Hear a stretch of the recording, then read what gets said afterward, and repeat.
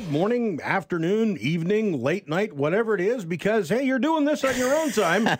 You're downloading this. That's what we love about the Stampeder podcast. You know, you can listen to us 24/7, 365 days of the year. You can go back to last year's podcast. Hey, bottom line is we love to talk football. We are everywhere. And who are we? I'm Dave Rowe. And I'm Jock Wilson. And this is the Calgary Stampeder podcast, another edition thereof. Jock, coming off the bye week here, Calgary Stampeders getting back to work after that week one loss to Ottawa. Dave Dickenson not happy with the way his team played at all, and frankly, nor should he have been. No. I mean, obviously there were some concerns going into this season. Obviously, we knew it was going to be a bit of a work in progress, but still disappointing losing the Red Blacks the way they did. I know the general feeling is, hey, it's only one game. Let's not jump off a bridge. Let's not, say the team is doomed and, not going to go anywhere this year. But I tell you what, there are legitimate concerns with this football club. And there are, because when you lose 12 starters, from your Grey Cup championship team,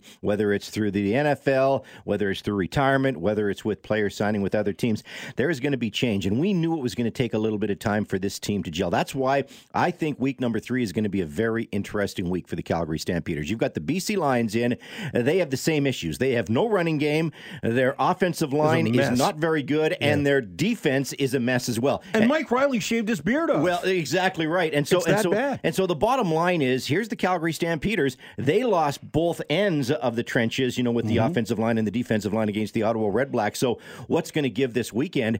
This is going to be a very, very interesting game because both teams, I think, are going to be very, very motivated. Now, we knew that the Calgary Stampeder defensive line was going to be an issue. You can't lose guys like Jagarad Davis and Micah Johnson and Flo Arimolade and not be a little bit thin. But to get pushed around the way they were in week 1 against Ottawa, not exactly known for having a real dangerous offensive line, that's problematic. And you lose Junior Turner with a season-ending injury. Esamura Bure, he was banged up by the end of the game. They had barely 4 guys that could stand, and they were exhausted at the end of the game. That made such a huge difference. The play where Dominic Davis goes in for what proved to be the game-winning touchdown, Cordero Law was trying to run him down, and he had absolutely nothing in the tank. So you go out, you get a Jabbar Westerman, a veteran who was available on the free agent market.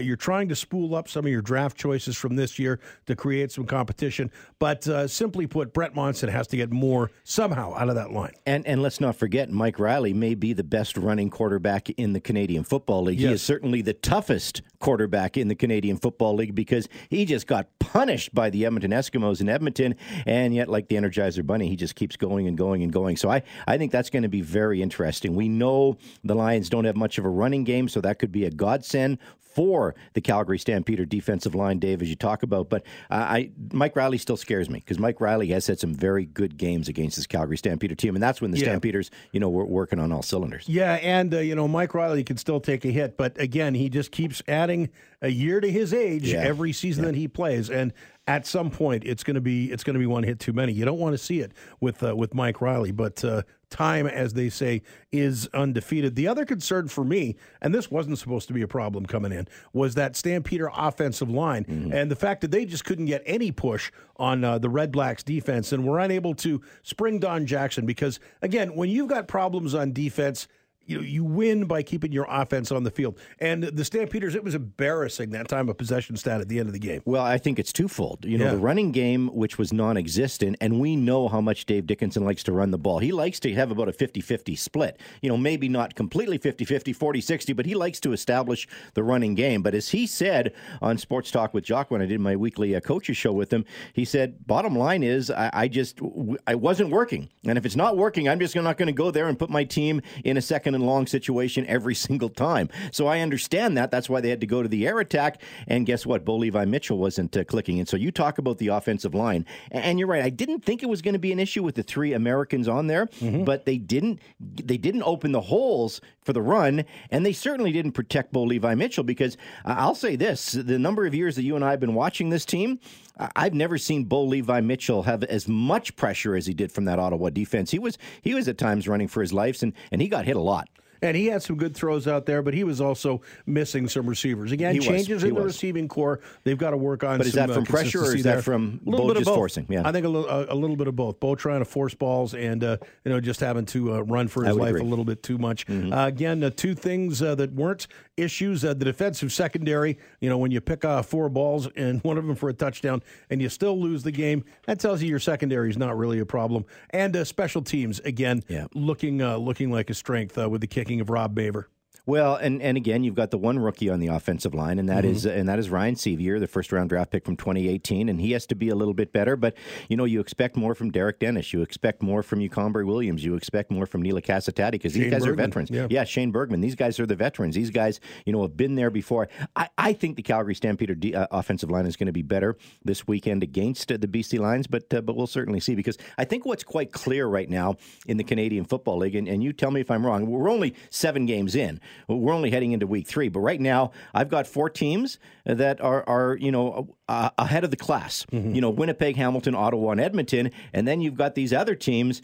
Calgary, Saskatchewan, BC, Montreal, and Toronto. They all have some big warts, so we're going to see. But again, we might get a better indication of where exactly Winnipeg and Edmonton and Hamilton and Ottawa are this week. You can't call Week 3 a must-win game, but when you look at both of these teams, the Stampeders, Week 1 loss and some concerns. BC Lions 0-2. It starts to be a little bit of nervy times if you do lose this week. I'm looking forward to chatting with Devon Claybrooks. I want to find out just what the transition to head coaching has been like for him.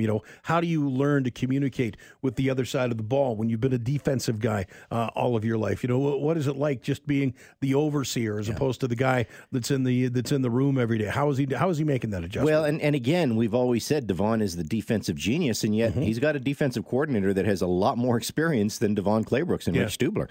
So that's interesting. That's the guy he learned defense from. Exactly, and what's really interesting is there's the most experience right there on that BC Lions coaching staff with the Stubes, but the rest of that coaching staff is pretty young and pretty inexperienced. Yeah, and so a very important game. Certainly not going to call it a must-win game for either team because you still got a whole lot of season. You want to call your shot to go Stamps here. Win? You're thinking you're not confident. I want to be more confident than I am, Jock. I think it's a coin flip. I really do. Yeah, 50-50 game. It's again, see how the Stamps come off the bye week. They're traditionally very good off the bye week, but the Lions have had that extra week of on-field action just to try to work out some of the lumps, and there are very many lumps. Yes, no, and it's so true, Dave, and I think again, I don't want to say it's a must-win game, but boy, from a confidence perspective, you start the season 0-2. When was the last time we saw that happen with this football club? Especially when you're hosting the Grey Cup championship game in November, Grey Cup 107, you get off to an 0-2 start, and now you're fighting. Now you're fighting to get back into the playoff picture. You have to be a really bad team not to make the playoffs in the Canadian Football League, and I don't think the Calgary Stampeders are a bad team, but they're a team that does need some work. I want to go off in a little bit of a different direction here and look at some of the other early season stories in the league. Boy, I tell you, I wasn't expecting to say this. But last week, I watched the Ottawa-Saskatchewan game. That was the game of the year so far, going back and forth. We were wondering where are the points going to come from for Craig Dickinson and the Saskatchewan Roughriders, and they were running up the offense. The Ottawa Redblacks again. Dominic Davis is turning into a real feel-good story in the early going here. Those two teams are I think pleasant surprises. Well, you're going to remember my preseason power rankings when I had the Saskatchewan Roughriders ranked number 2 in my power rankings, and I did because I thought they had this vaunted defense. I really thought this defense was going to carry this team. That defense sucks. Ottawa drops 41 on them. 44 on them, 44, actually. They dropped 44 on them. So it's like, where is this defense? And Cody Fajardo looked pretty damn good. So he got the offense going. And if you score 41 points in the Canadian Football League, you expect to win. But Micah Johnson, he looks like a shadow of himself. Is he missing Devon Claybrooks? What's happening with that Saskatchewan defense? Because that defense, we talk about Calgary. Calgary's defense, we can talk probably about Toronto's defense giving up a whole whack of points too. But I expected more from the Saskatchewan Roughriders, and Saskatchewan without their number one quarterback. Can Cody Fajardo do it again in back-to-back weeks? Time will tell. I feel bad for Craig Dickinson. He's one of the nice guys in the Canadian Football League. Right now, that team's got some huge issues. Yeah, Craig Dickinson he's a guy that we just love. Got to wish well for him. But right now, I just wonder. I mean, I think that team could be a little more entertaining than we thought. But again, they are now no wins and 2 losses. Although they do have Toronto this weekend. Yeah.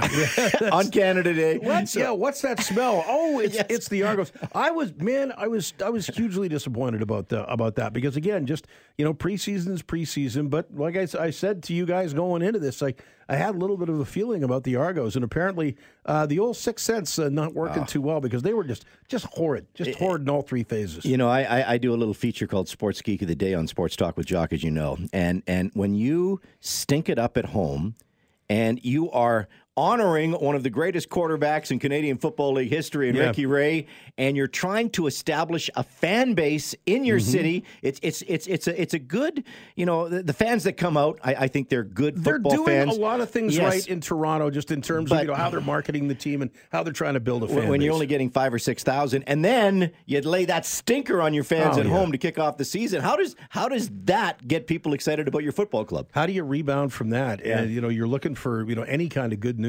around that team, and they have to do something in the short term here. They have to rebound and show that this is not going to be the Argos team all year long. I had Glenn Suter on Sports Talk with Jock, as I do twice a week, our CFL insider, and he made a really interesting comment to me on Tuesday night.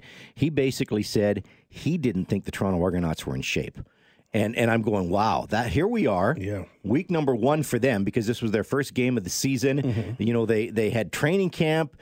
They obviously had time to prepare for this game. Yeah, I mean, this day and age, that just shouldn't happen. No, exactly. Yeah. And so, wow, if that's the comment that, our CFL insider is making, is that a reflection on the coach, Corey Chamberlain? Is that a reflection on the organization? Like, I expect more from Jim Popp. I expect more from the Toronto Argonauts. So I don't know if that is the case because I'm not close enough to it, but that's a pretty damning statement from our CFL insider. Montreal Alouettes, again, a small sample size as they were on the bye as well in week 2. Looked a little better than expected in week 1. The ongoing ownership crisis. I mean, we're hearing it's one group and then it's another group. Does this, in your mind, does that need to be resolved quickly, or or does the fact that the league is controlling the team, taking the day-to-day pressure off, is that enough just to keep that in the background? Well, I think because the league is involved, it does take some of the pressure off the players because they know they're going to get a paycheck. They know the team is not going to fold tomorrow.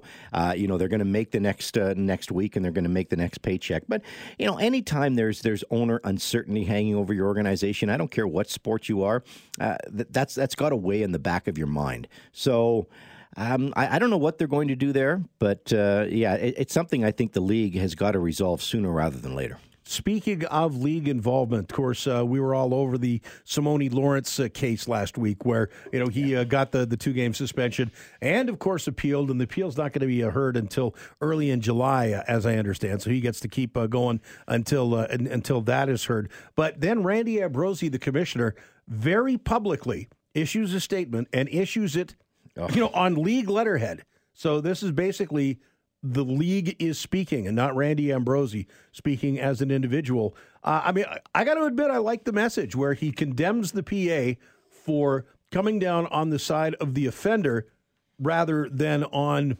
their injured brother.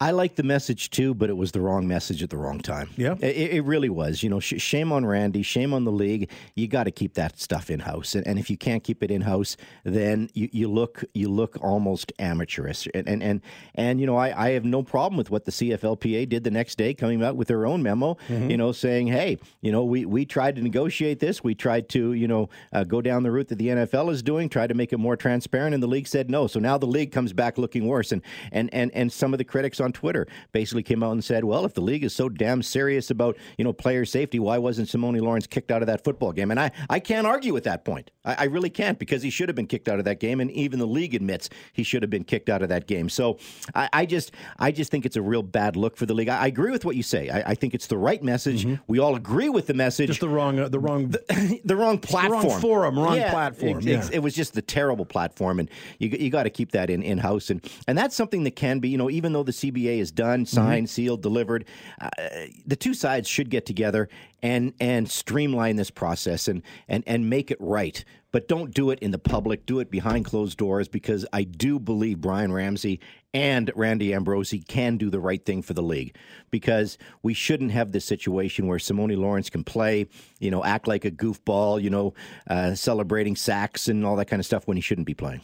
Exactly. That's all the time we have for this week. Well, we're dropping another. I know, time flies when you're having fun. We'll be dropping another edition of the Calgary Stampeder podcast next Thursday. Matter of fact, we drop one every Thursday, so keep up to date with us. We'd love to hear from you. We'd love it if you could take the time out to give us a rating, tell us what you think about the show, drop us a story idea if you would like to do that. We want to get you involved in the Calgary Stampeder podcast. I'm going to be a homer. Stamps win this weekend. Okay, there you go. You got it here.